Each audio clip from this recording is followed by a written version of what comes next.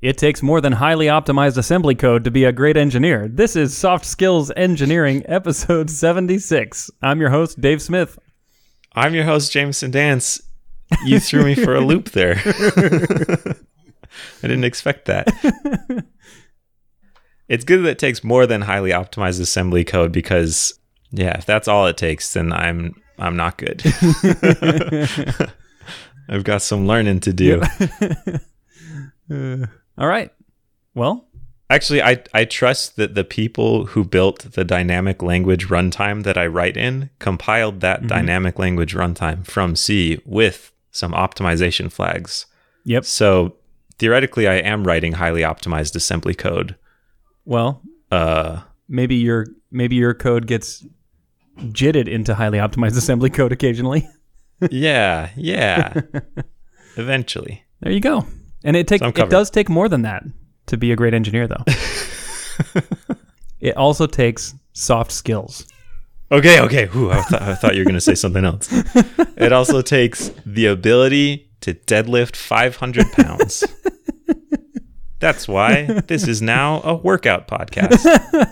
We're pivoting to nutrition supplements and weightlifting. Yes, supplements. We will supplement the testosterone in your body with more testosterone that we took from this horse. Oh, all right. Do you want to read us our first question? Oh, I should describe what this podcast actually is. Oh, my bad. Soft Skills Engineering is a podcast where we take your questions about non-technical stuff, about technical fields like software development. And assembly. And also horse tranquilizers that make you get real buff. Okay. Which smoothly segues into our first question. Totally. So smooth. Hi, Dave and Jamison. My organization requires me to set goals for myself every year, and I usually struggle with writing clear and measurable goals. What advice do you have for writing good technical and non-technical goals? Love the podcast. Love you too, Anonymous.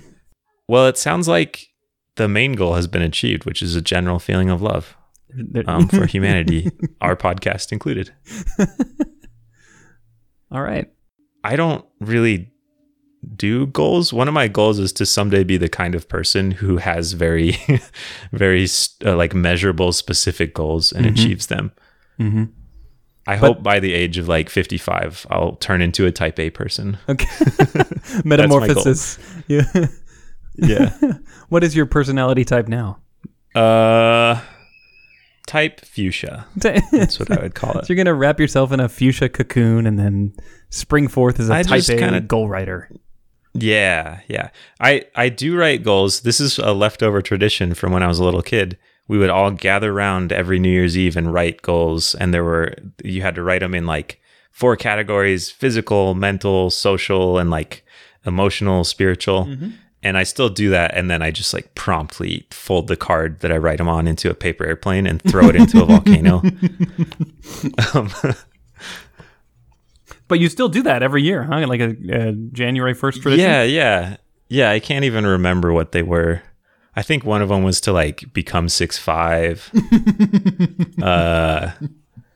fly a fighter jet through the sun. That was your emotional goal? Yeah. It would be a spiritual experience, I guess, if you could do that. It would be celestial. I imagine being 6'5" is a powerful spiritual experience. Towering over everyone. You're just closer to heaven.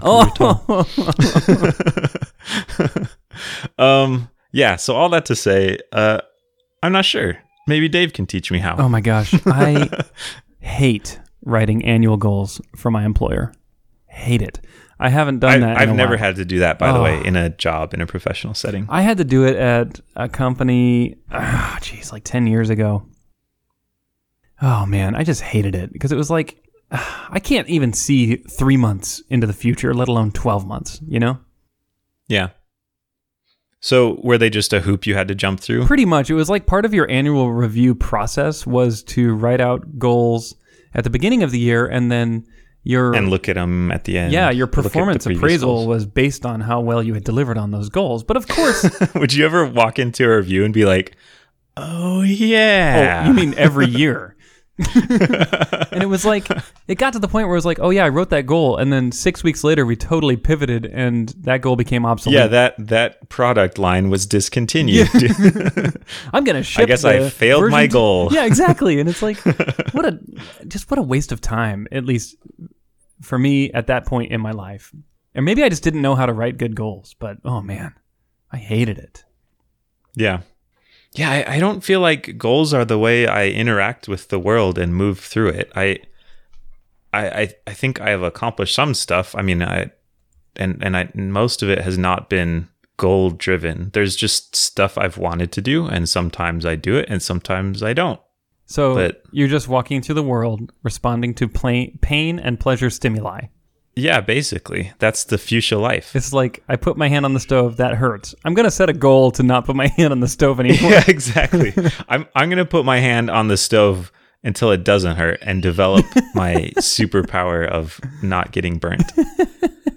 I don't know. I mean, so I run a conference, and I guess I had like a goal of wanting to start. What makes it a goal, though? I just wanted to start a conference, and then I did. Well, at some point you had to put something pretty measurable on that. You had to choose a venue which had a certain number of seats, and you had to sell tickets, and you wanted to sell a certain number of tickets, and you wanted to invite I just didn't look at it and through the framework of a goal, though. It was just a thing I wanted to do. Yeah. And I sat and wanted to do it for a while, and then you did it. Lined up. I found a person to do it with, and then we did it. I think you could paint that story with a goal-shaped paintbrush.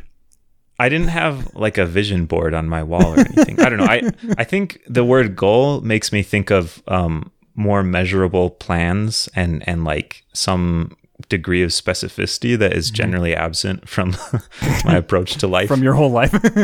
Yeah. Like you have written them down somewhere. They have dates associated with them. Maybe you broke them down into steps. You review them regularly. I think I just have obsessions and things I don't do. Those are the two ways I do it. So you just reminded me of a story from my teenage life, which I think at the time I thought was really stupid, but now I'm starting to see some wisdom in it. Does it involve cruising for babes on Main Street? No, but it does involve a celebrity. Oh, cool. I was a golf club boy, like I cleaned rich guys' golf clubs after they got off the golf course. Okay. It was at a country club, so you know. Yeah. And one day, I was 15, so this is over 20 years ago. No, I wasn't 15. I must have been 17. It doesn't matter. It was over 20 years ago. One day, Matthew McConaughey came through. And whoa. Yeah, it's kind of a big deal.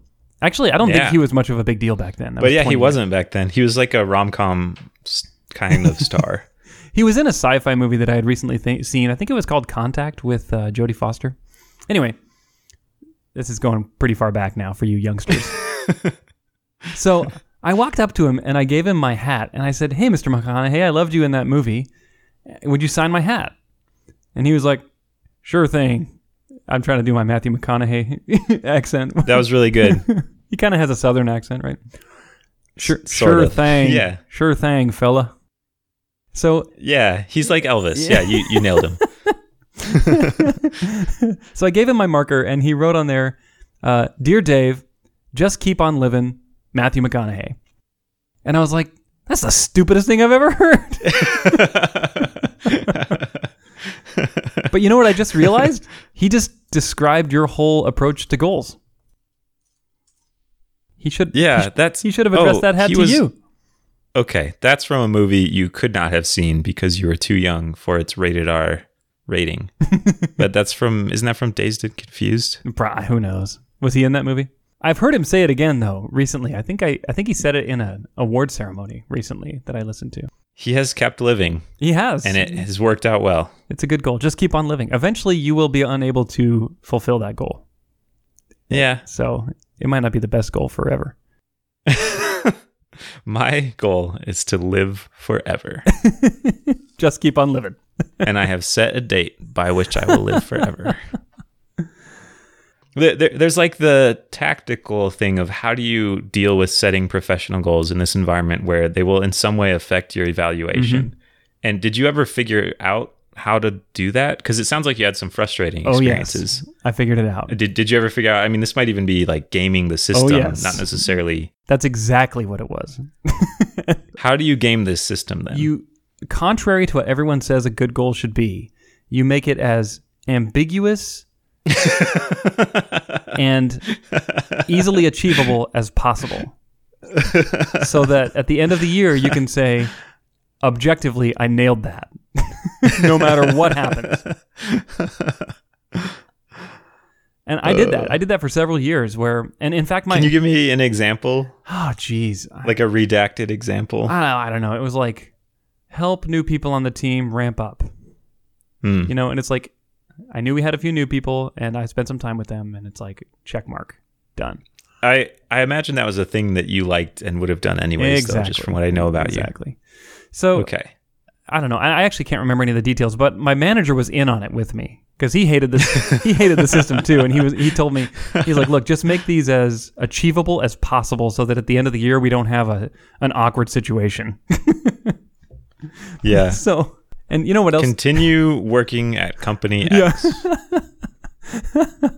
You know what else is funny? I remember doing this one year. I wrote all these goals. I took it pretty seriously, and then midway through the year, they like redid the goal system.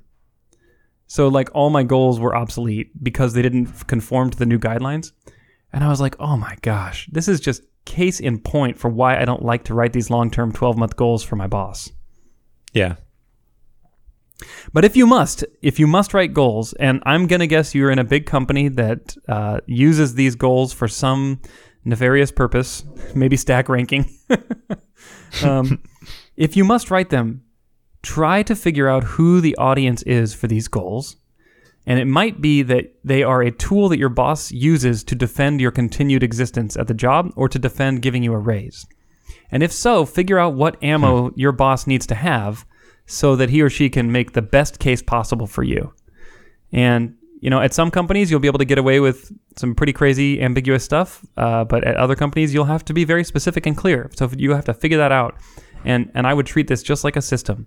Treat it the way I treated all my high school classes, which was figure out what I need to do to get the grade. and the learning is a happy byproduct if it happens, but not required. This stuff makes me so sad because clearly this system was put in place as a way to help people get stuff done. And there's, I think there are probably benevolent motivations behind it, but it just immediately has dissolved into this like political hoop you have to jump through. Absolutely. And it seems like that for everything. I don't know. Now, I would say this, as much as I dislike these individual goals, I really like organizational goals that apply to a whole team or the whole company, where leadership says something like, we want to hit this sales target for the year. I think that's fantastic. Everyone can rally together and support that goal and get it done. Or something like, you know, we want our software to perform better. We want our users to have a better experience in this measurable way by this certain date. That's good stuff. I love that. And I think that's a wonderful way to drive your organization and team.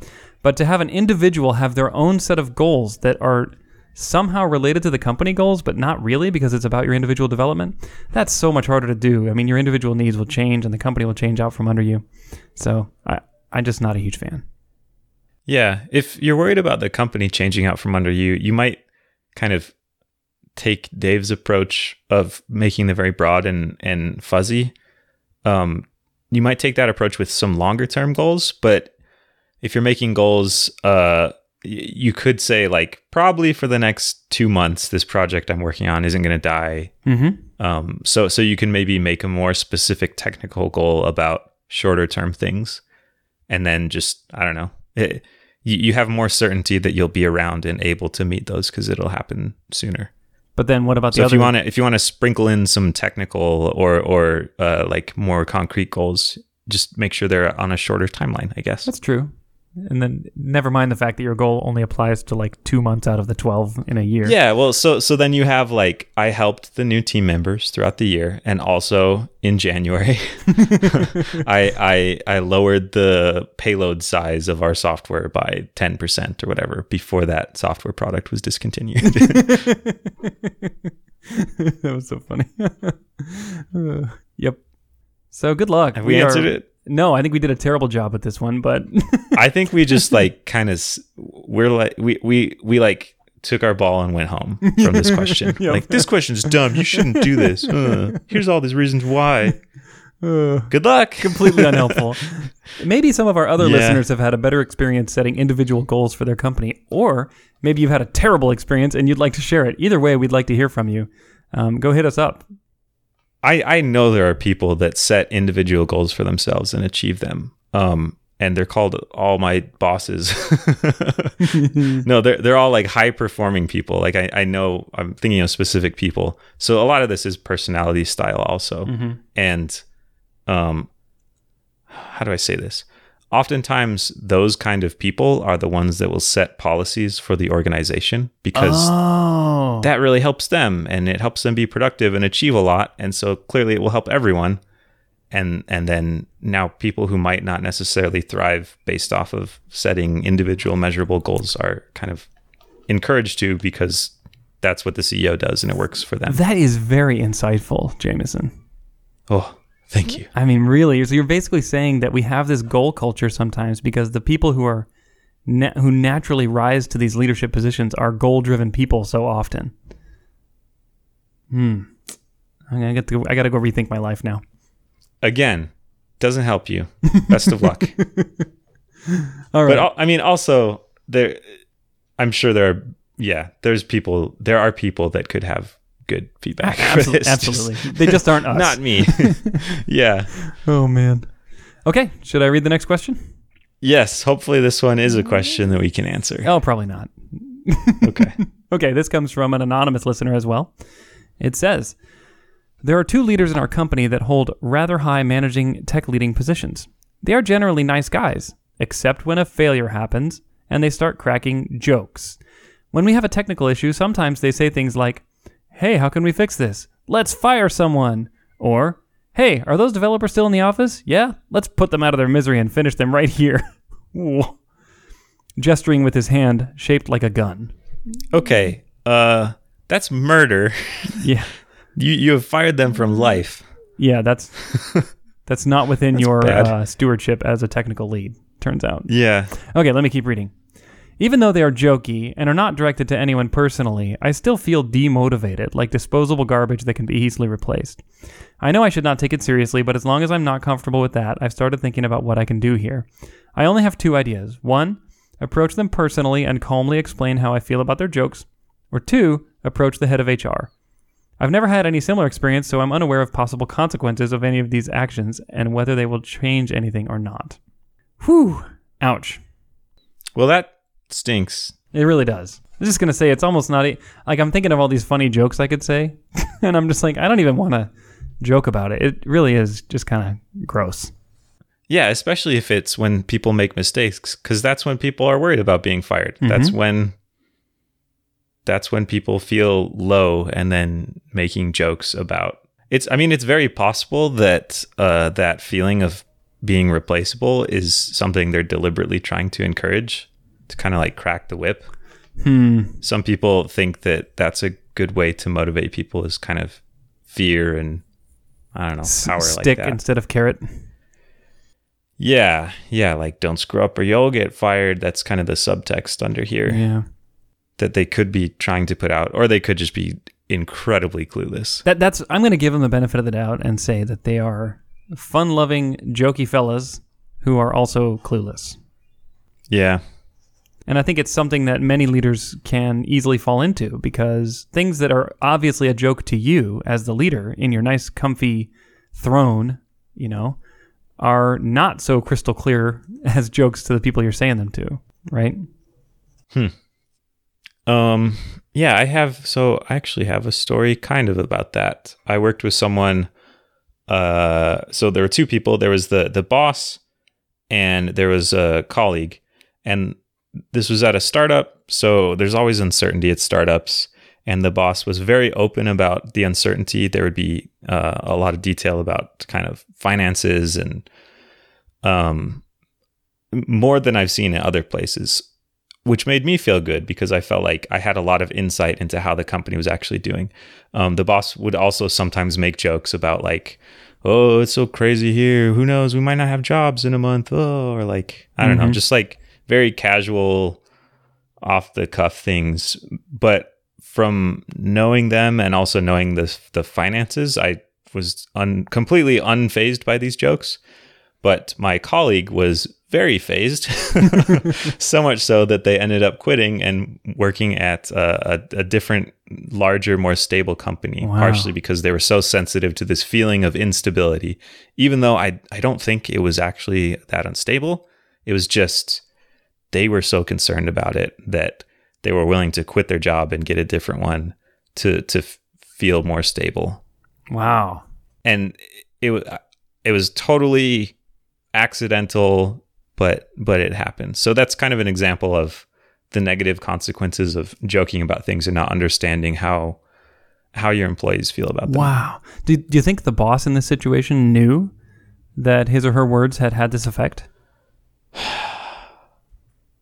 I don't know, actually. I'm not sure. Wow. So yeah, like that's a fantastic example. And it's not like in this case the boss was even joking about firing people, right? The boss was just joking about silly financial things that weren't... Yeah, and I think it came from a good place of wanting to be open and wanting to share information with people. Mm-hmm. But it just, some people were like, good. Well, they weren't funny, but it was like, oh, you yuckster. And then some people were like, will I be able to feed my family? Right. Oh, no. Right. So I think that is a great cautionary tale for the two bosses, the two leadership people in this story from this listener, because, oh man, joking about firing people and killing people, that's just, in my opinion, totally inappropriate. And my advice to you would be to tread cautiously here, but if I could safely assume that these people are reasonable, mentally healthy, and pretty rational, then I would go talk to them about it in private. Probably one-on-one, not the both of them at the same time. Oh, yeah. Maybe both. I don't know. It depends on how much of a mob mentality they get when they're together, you know? Yeah, yeah. And I would tell them, I would just say, with very specific examples, when you said that, it makes me feel uncomfortable. And I know you're joking, but I still feel uncomfortable. And I don't think you should. I would appreciate it if you didn't joke like that. Have you ever heard the phrase, there's a kernel of truth to every joke? Mm-hmm. Yeah. Do you think it's true in this case that maybe they do actually feel like this? I think it could go both ways. So having been in a position where I was involved in firings, I never joked about it, first of all. At least I never intended to. Hopefully I didn't. But if I did, it would not be because there's a kernel of truth. Because let me just tell you, that kernel of truth is such a scary proposition as the manager who has to actually do the firing that there's no way I would want to joke about it. Even a nervous joke. It's just no way. So in my experience, no. I mean, if you're joking about it, it's a pretty good sign that it's actually not on the table. And in fact, it's so far from the table that these people feel comfortable joking about it. That's what I think. Yeah. And that's for me. I'm a very jokey guy. You know, I do a lot of laughing and joking. Most of them are puns. So nobody else laughs. Yeah. I know you enough to imagine that that firing someone would be emotionally difficult for you, and that's part of why you wouldn't want to joke about it, is because it'd be painful. I mean, for you, for the person who's fired, obviously, but you would not enjoy it. Right. I can see people who are a little more passionless or don't have relationships or don't care or care more about the company than the people that they're working with, who wouldn't see firing as that big of a deal. Yeah. If there's a lot of turnover, or I don't know, or there's psychopaths, or they've just become numb to it because they've done it enough times. Yeah, that maybe it really isn't that, like, if they have a lot of, if they fire 100 people a year, then their firing muscle is real strong. And then maybe it is a jokey thing to them. I don't know. I was going to ask what you thought about the suggestion to approach the head of HR. I would only go there as a last resort. And I might even, in this case, I might even quit before I go to HR. Yeah. What's going to happen there? You try to take it. What would be the next step? You go to HR, you complain about it, and if HR is going to actually do something about it, they're just going to sit you down in the same room together, or they're going to go talk to them on your behalf, maybe anonymously, but maybe not. Yeah. I don't know. I mean, that just it sounds like you're giving up a lot of control. I have never, ever heard an experience where someone has went to talk to HR and it's ended up working out for them. And every like tech workplace scandal I've ever read about that involves HR has made them seem pretty non-helpful and sometimes pretty actively harmful. That's pretty sad, actually, when you think about it. Yeah, it's like the opposite maybe it's of what they're supposed to do. Maybe it's some kind of bias where you don't hear about the good things and the salacious stuff gets reported on. But yeah, it doesn't make a good tweet. Hey, I complained to HR about my boss, and everything's great now. Yeah, but it sounds pretty resoundingly awful. Yeah. That they generally side with the company. They want to smooth things over. They don't want to solve the problem. They want to not create waves and also make sure no one gets sued. That's a good point. That's interesting. You know, I've known some pretty good HR people, and I would trust them with this. Yeah, I would. I've known a few. But it's, again, you're still introducing a new variable. You just don't know what that HR person is going to do. Yeah, and you also don't know, they could be good people, but you don't know what their mandate is. Exactly. I mean, they might be trapped in a pretty unhealthy incentive system. Yeah. Well, this is a bummer question. No. Okay, so here, I got a better idea. It's a bummer situation. Okay. Next time there's like a management mistake or something, you put your hand in the shape of a gun and you say, let's go put management out of their misery.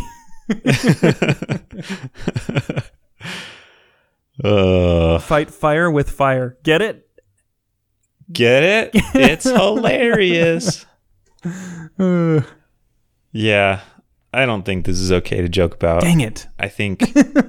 Oh, no. Well, obviously, everything's okay for us to joke about. I think these two people are wrong to joke about it.